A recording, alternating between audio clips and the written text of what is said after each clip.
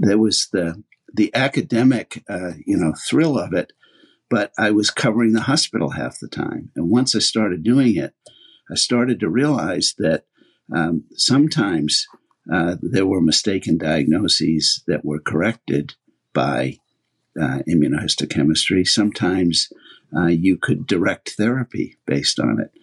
So in the monthly and quarterly pathology meetings in Tucson and around the state, and eventually around the West, I had a collection of cases that showed how it was that the diagnosis was changed by immunohistochemistry.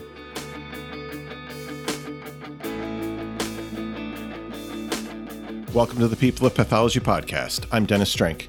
On this podcast, we explore pathology, laboratory medicine, and forensic science. Automated staining has been one of the major technological advances in the pathology lab, but if you think about it, it's really only been in widespread use since the late 90s. My guest today is Dr. Tom Grogan. Back in the early days of IHC, Dr. Grogan realized the need for automated staining and developed the first automated stainer. He also founded a company you might have heard of called Ventana, and more recently, he wrote a book about his life and work and tells the story of how all these things happened. All right, here's Dr. Tom Grogan. So, Dr. Grogan, we're going to be talking mostly about your book, which you published in 2019, I believe. Correct. Yeah, and the book is called Chasing the Invisible, A Doctor's Quest to Abolish the Last Unseen Cancer Cell, which is a great title. Now, the book is kind of an autobiography, but it's also more than that. And I'm curious, like at the beginning, how did you come up with the idea to write a book? Well, it's fundamentally a memoir. So it's looking back, and I had some unique experiences. For one thing, I lived in two worlds. I lived in the world of medicine and pathology, and then I lived in the entrepreneurial world, the business world, the venture capital world, the Wall Street, NASDAQ world. And then in terms of my personal life, I grew up, my father was in the Foreign Service, and I grew up in the Middle East. So I also had some unusual experiences living in countries where there was an ongoing revolution. So I had stories to tell. I also had a strong feeling that the world of pathology, the world of being a pathologist, is largely unknown to other people. Right. And, I was always, in a way, it was always, if you brought up that you were a pathologist, it was dismissed as somehow, after the fact. And my whole life was as a surgical pathologist, in and out of the operating room. It was the experience of, in a hospital with 600 beds, being at the microscope and often on a daily basis being the only one who knew what the correct diagnosis was. So I felt like I wanted to give voice to the importance of the diagnostic surgical pathologist. Okay, I like that. That really, and that kind of stays in line with what I'm doing with this podcast, just bringing attention to pathology, which I think, your book kind of does that as well. Yeah. In addition to telling your own story. So let's get into then your introduction to pathology, because you go through that in pretty great detail in the book. Right. So it involved like several key events leading to you working with Dr. Chapman Binford. Right. Now, all right. So let's talk about Dr. Binford and his influence on you. Yeah. So I didn't start out thinking as a medical student that I would go into pathology, but I did a summer internship in the Philippines on a remote island called Cebu. I worked in a leprosarium, and the leprosarium was there built by an American merchant on the occasion of his son essentially being exiled there after the Spanish-American War because he contracted leprosy and he wasn't allowed back. And there were more than 100 such Americans. And the father went there to visit his son, and he found the situation deplorable.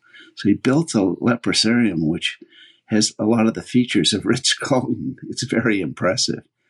And he ultimately, when the last American soldier died there, he gave the leprosarium to the Philippine government. And there was only one stipulation. That was that the head physician be an American physician scientist. And the reason he did that was he wanted it to be that there was always a connection with the latest, greatest science. So it was really meant to be not so much a matter of control as a beneficence, let us always be at the forefront. Mm-hmm. So it turns out that chief medical officer was Chapman Binford.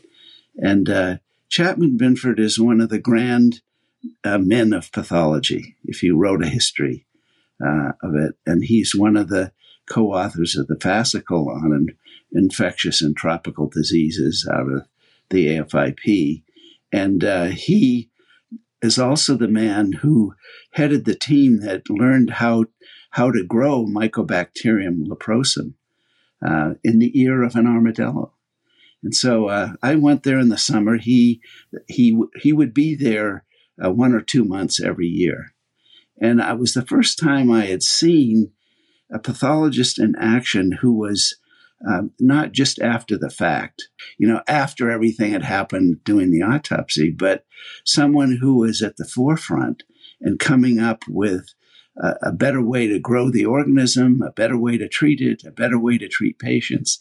And it was the first experience I had had where you, in a position like that, you can affect the lives of thousands of people, not just the one before you. So, yeah, I was inspired by him that there's a way to change medicine from inside, from the laboratory.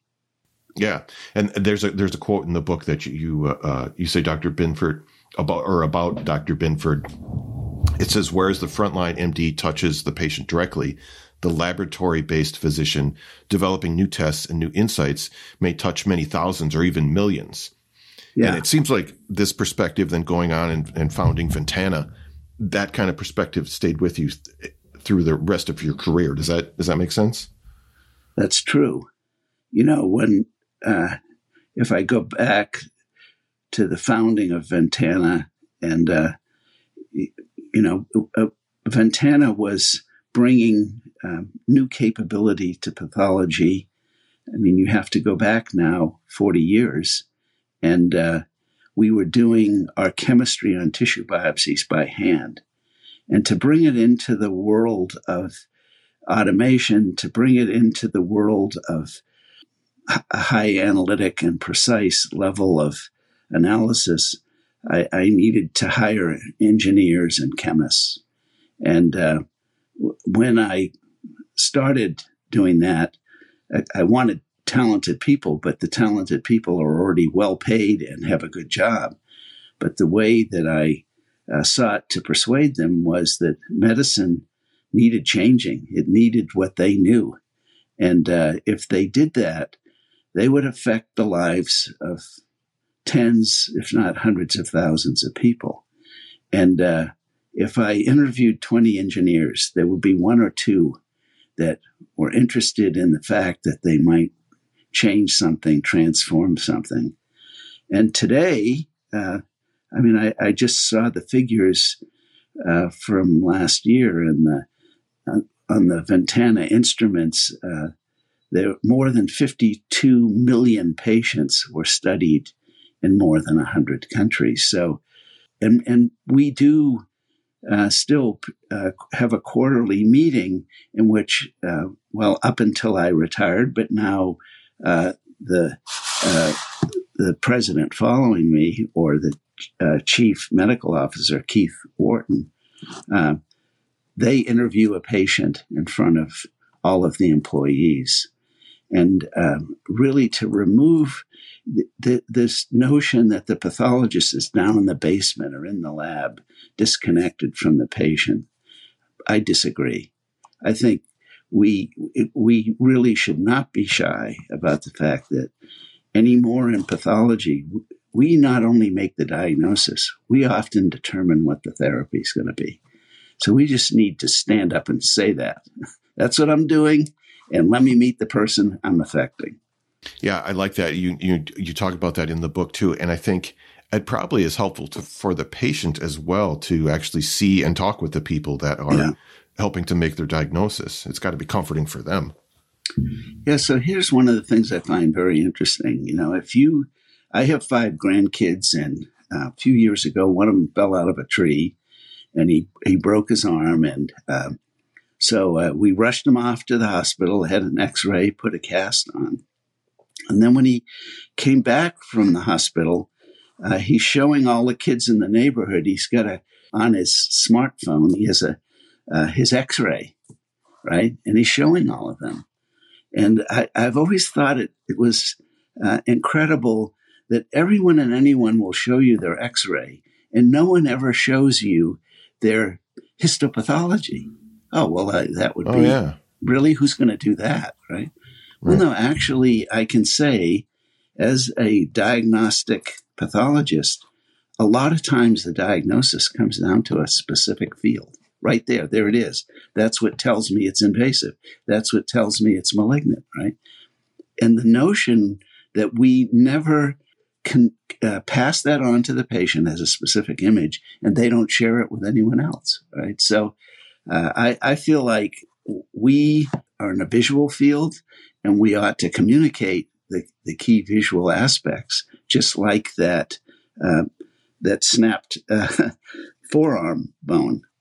So what do you think then about, because it's sort of not popular yet, but starting to become popular, that pathologists actually see patients? Yeah. So in my day, I was very close. My closest partner was the head oncologist in the clinic. I used to go down, not every clinic, but particularly he would ask me to talk to certain patients who really wanted to know and understand. And so we had a 2-headed scope in the clinic, and I sometimes would sit there and, almost uniformly, people are fascinated to look at that biopsy, that glass slide, that immunohistochemical result, and realize it's them, and this is how everything's figured out.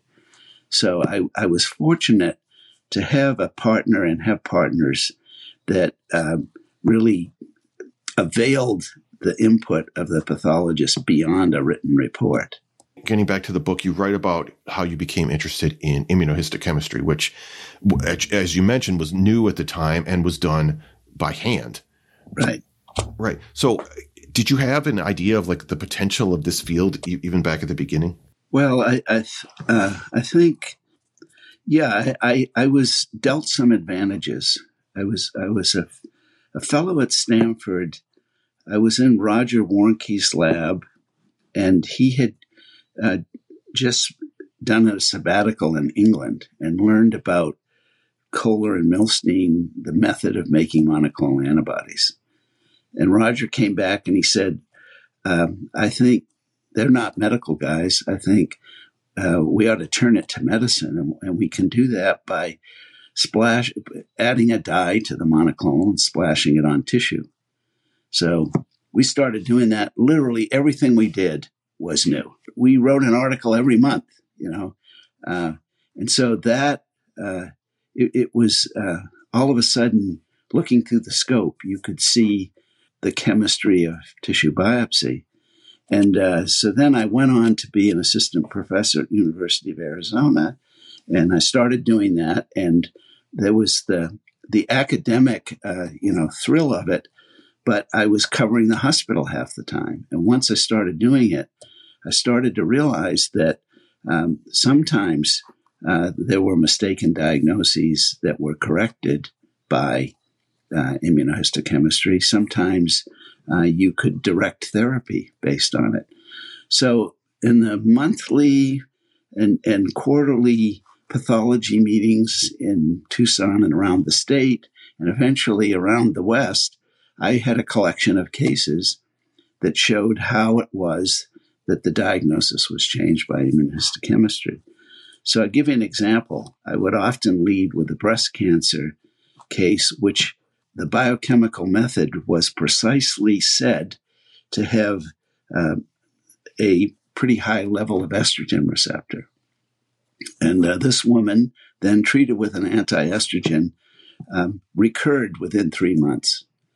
And going back and getting the block and studying it, that estrogen receptor was on her normal cells, not on her cancer. And so she was never an ER positive or estrogen receptor breast cancer. She was a triple negative, okay? And what I realized was everyone was comfortable with a biochemical analytic method, which was with a standard error of 1%, and therefore considered to be precise. Hallelujah, precision medicine, right? Right. It was analytically precise and biologically imprecise. And I realized that you needed the intact tissue to see the lay of the land, to see that signal was not on the cancer, okay?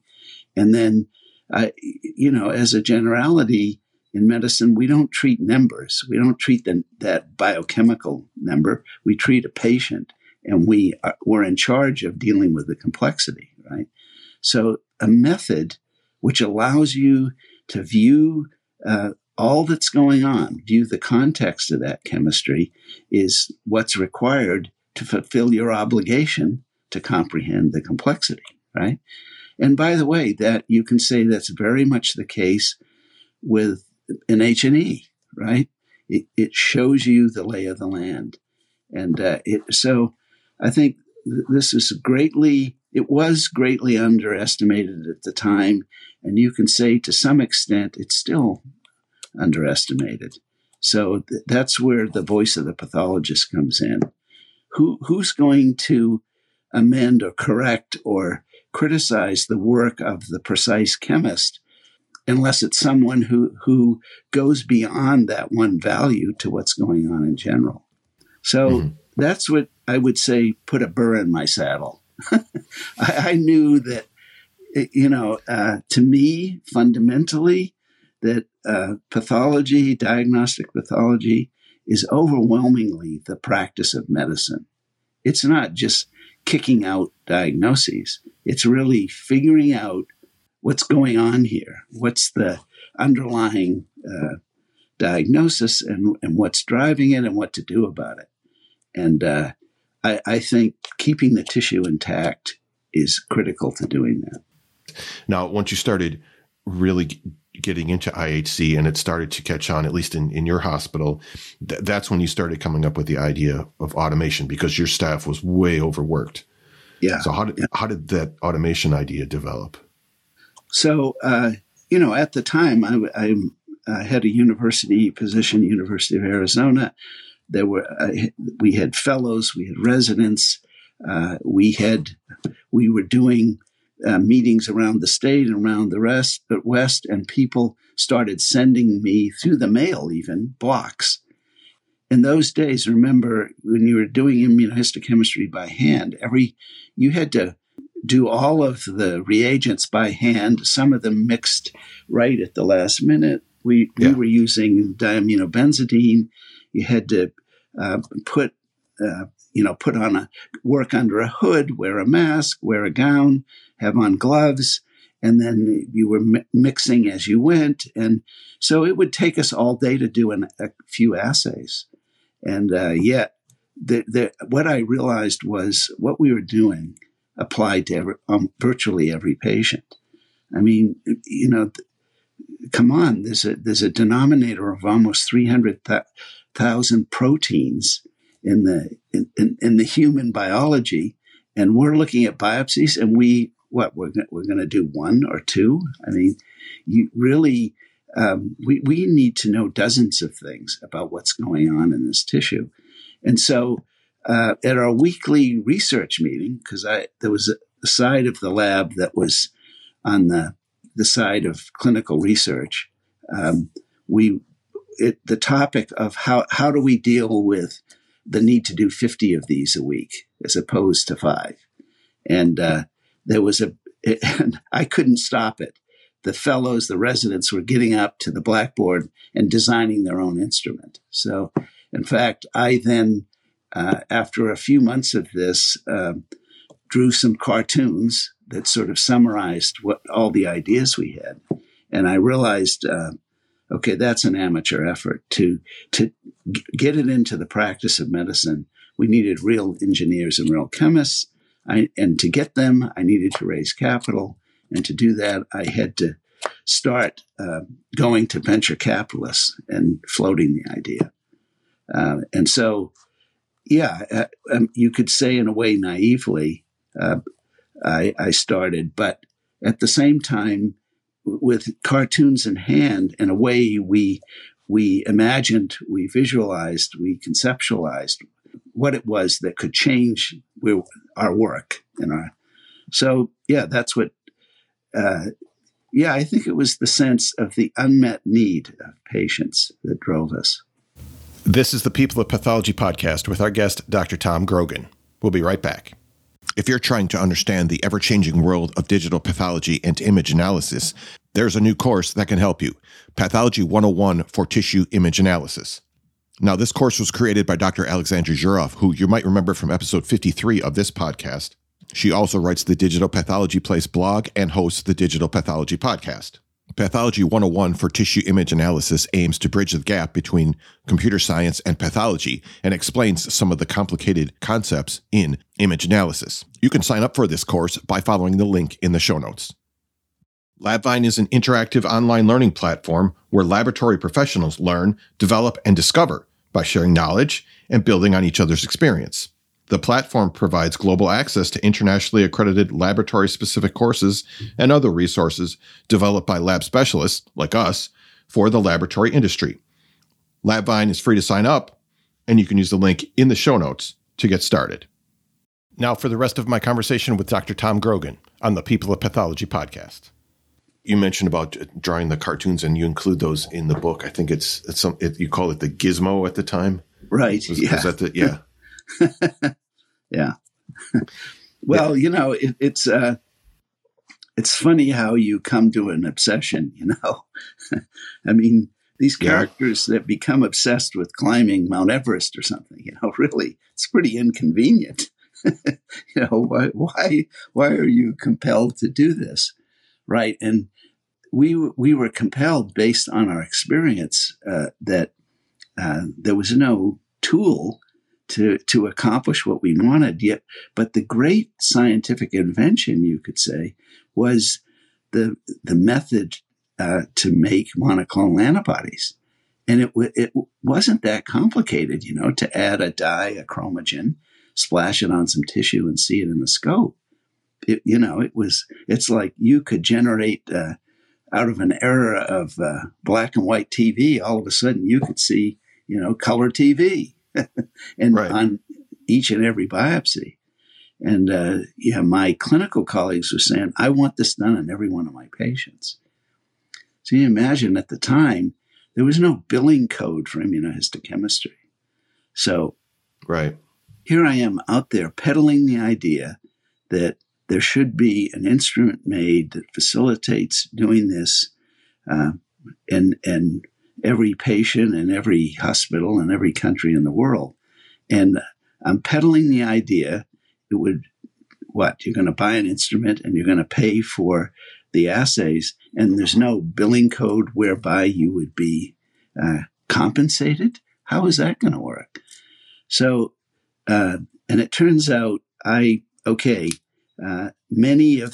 was rejected 35 times by venture capitalists, right? And the two main ways I was rejected, one of them was that, look, you're adding expense to the practice of medicine, and there is no compensation for that work. So, how's this going to work? If we give you $50 million, how's this money ever going to come back? that was one rejection. You would say the economic rejection. The other was, okay, in your example of breast cancer, there is a precise biochemical method, and you're going to substitute a method done on a microscopic slide in a microscope, which is more subjective and subject to the analysis of a pathologist. That's what's going to improve the practice. So those are the two main dismissals that I experienced. And I think the only reason I overcame that was I realized that neither of those rejections had anything to do with what it meant for a patient to have far more information and analysis known about their biopsy. And I decided when I finally encountered someone who could say that it was unnecessary to know more, then I would surrender. But in the end, the way to get a new billing code is to produce something of value. And it pretty much happened that we succeeded first in some of the well-known national clinics because many of the patients who are difficult and don't have certain diagnoses end up in places like that, and that those clinics put a high value on the fact that we could handle everything that was coming through the door. So we started small. Okay, and then once you had those couple of clinics kind of on your side, I guess the ball started rolling and things slowly became easier. Yeah. And it took a surprisingly long time. I would say, we were, for example, at the Oxner Clinic, the Mayo Clinic, the Cleveland Clinic, and perhaps what happened ultimately is we were saying to an individual hospital or practice, you could operate at the level of the Cleveland Clinic if you have this tool, right? And It's interesting, right? It turns out then for the pathologist who so often has a job being in charge of expenses and is not given the ability to, make a capital investment and change the practice of medicine. No, you're just in charge of making sure we don't spend too much money, right? But what we started to do then is say, look, let us speak to the what we call the C-suite, the executive suite in your hospital, and show them they could bring this capability to your community, and then the leadership could take credit for that too. So, but it was a slow boat to China. Yeah. And just the whole, you tell the whole story throughout the book, and it's just, it like you can feel what must have been frustrating at times, most of the time. And then it's really inspiring that you succeeded in the end. Well, yeah, I think, Dennis, you might have heard me say that I only succeeded in this matter in the medical instrument business because my wife succeeded in the restaurant business. Okay. I write about the fact that in the 12 years I lost money, at the low point, 50 million, she had for a decade been running a restaurant. And so I think part of my ability to endure was that I had a wife who was in business and just understood, that. So I used to joke that we were bi-entrepreneurial, right? And so I wasn't being fussed with about, how come you're coming home at 9:00? At 9:00, I'd go to the restaurant. So. Oh, okay. Yeah. So I think when you personally make an uncommon choice, of course, the person you're married to and your family is caught up in that uncommon choice, right? And they're either for it or against it. I think they're typically for it if in the process they're on their own journey, they're on their own, they're able to benefit as well. The benefit for us in 12 years was not money. The benefit for us was more of what I would say is the satisfaction of being involved in high purpose. Right. And it makes the point of having, you need to have, nobody succeeds on their own. You need to have a good team around you, whether it's your, like you said, your wife, family, and right. this goes, I want to go back to talk about your parents a little bit, because you talk about them throughout the book as well, especially your mother. You say that they taught you that the universe needs improving and that you were educated and capable enough to do it. Yeah. And right. And that, it seems like that lesson stuck with you throughout all of this. Yeah. I think, so that's part of what you get from writing a memoir is, when you relive everything. It's the second time through, right? The first time, when we're all pursuing our work, we're all pursuing our goals, you're caught up in what you must do, what the next task is, and less on, well, why did you choose that, and what led you down that path, right? But when you're in your 70s and you look back, you can say, well, look, I grew up in a family where you were never allowed to complain for more than a couple minutes before you were asked, what were you going to do about it, right? So I realized, I grew up in this setting which was had a strong bias to action, and I do tell the story in the book about my father. When my parents retired, I had a brother who was mentally disabled, severely mentally disabled, and thanks to the mental health system in Massachusetts and the beneficence of the Kennedys, there's a great system there. My brother was in that system, and he was in a home, right, which my parents visited every weekend. But eventually my father worked with 2 state legislators. He figured out that my brother, who eventually got a job putting shirts in boxes in a dry cleaner, and had Medicaid and had all of these state supports for at the home, that if he went in with another chap there, they could afford a mortgage, and they could own a condominium. And so these 2 legislators got excited about it, and they came up with an accommodation to allow a special category of loans to the disabled. And it turns out my brother went in with Roland, and they lived in this apartment.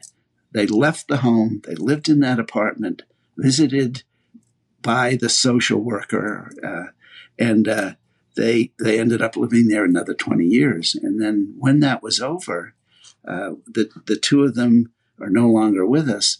That apartment was turned back to the state. Okay, so it was an example of my father engaged in an activity which gained value. Right? It was fundamentally entrepreneurial, and so what we would take as endless charity was giving back. Right? So I realized I had it in my DNA. Okay. The last thing I wanted to ask you was about how pathology is evolving into the era of precision medicine, companion diagnostics. We're talking about digital pathology, computational pathology, those kinds of things.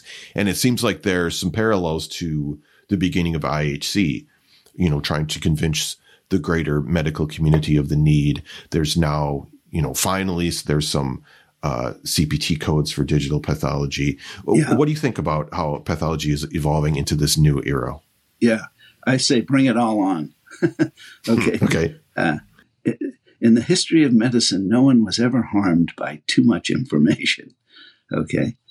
I think actually there's a potential for a great synthesis, and that is all these added technologies add to the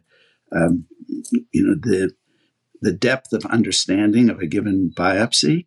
And I think the great synthesis would be to weave all of it into one report. And to what I was saying earlier, could you take the key X-ray, the key H&E, the key immunohistochemistry, the key molecular finding, the key survival curve, the key reference to therapy in a one-page report, which is highly visual, and hand it to the patient, right? So I had an experience with this. I had a colleague, one of the most important people in the history of Ventana, Chris Gleason. The year after he retired, he developed a brain tumor. And Chris and his wife and I were on a plane flying to Duke University, because that was where the latest, greatest treatment was. And I had composed what I just described for you, a report that had his key X-ray finding, his key H&E, his immunohistochemistry, the PCR, the articulated mutation from the literature, the likely survival, and the choices for therapy and the references on one page. Okay. So when we were flying there, we're on the plane. And what I realized is it wasn't just that this is so we could summarize everything for this next physician, but I'm sitting next to Chris's wife, Bronwyn, and on that one page, she comes to understand the detail of what's going on. Okay. So, and then when we land and we meet with that oncologist, when we're going out of the clinic, he says to me, "Can you do this on every patient, this one page?" And I said, "No." And he said, "You just did it." I said, I did this, by hand. It's a composition, right? Right. And it reminded me just about the experience I had had almost 35 years before that, when asked, could I do the immunohistochemistry of every patient? And I said, no, right? It's dark. I have to go home, right? So I think there's still great undone bits of pathology that we must accomplish. And one of them is the communication piece. Another one is the integration piece. Everything you were describing. Give me your digital analysis. Give me your, anything. Whatever Chat GPT wants to tell me, let it tell me. Okay. Okay. I believe that the fundamental has to do with the synthesis of what that means. And I'll park Chat GPT right then and say, so this is going to be relevant to action we take on a human being. And so what you want, the way I view the diagnostic pathologist, is all this information, as sophisticated as it is, has to move through the frontal cortex of a medically knowledgeable diagnostician who says what it means, okay, and what action should be taken. And I believe that person should be a pathologist. Yes, I love it. I completely agree. I think that's a perfect place to end. Dr. Grogan, this has been a super interesting conversation. The book is, I love the book. I tore through it in just a couple of days, and there's so much more in it that we probably could have talked about. Dr. Tom Grogan, thank you very much. Well, Dennis, thank you. And if we've talked one medical student into going to pathology, it'll all be worth it. Yes, definitely. Yes, definitely. Okay, Dennis. All right. Thank you. Okay, have a good day. All right. If you're looking for another episode of the People of Pathology podcast to check out after this one, here's a clip from my interview with Dr. Ken Bloom as we talk about some of the new computational pathology techniques that are being developed. and there's a number of companies that are doing this. So they're trying to do things like predict prostate cancer, predict a genomic signature, predict whatever. We call it internia nuclei H&E to X, right? So you just tell me what you want to predict from an H&E, and you give me enough cases, and I can put that into my convoluted neural network.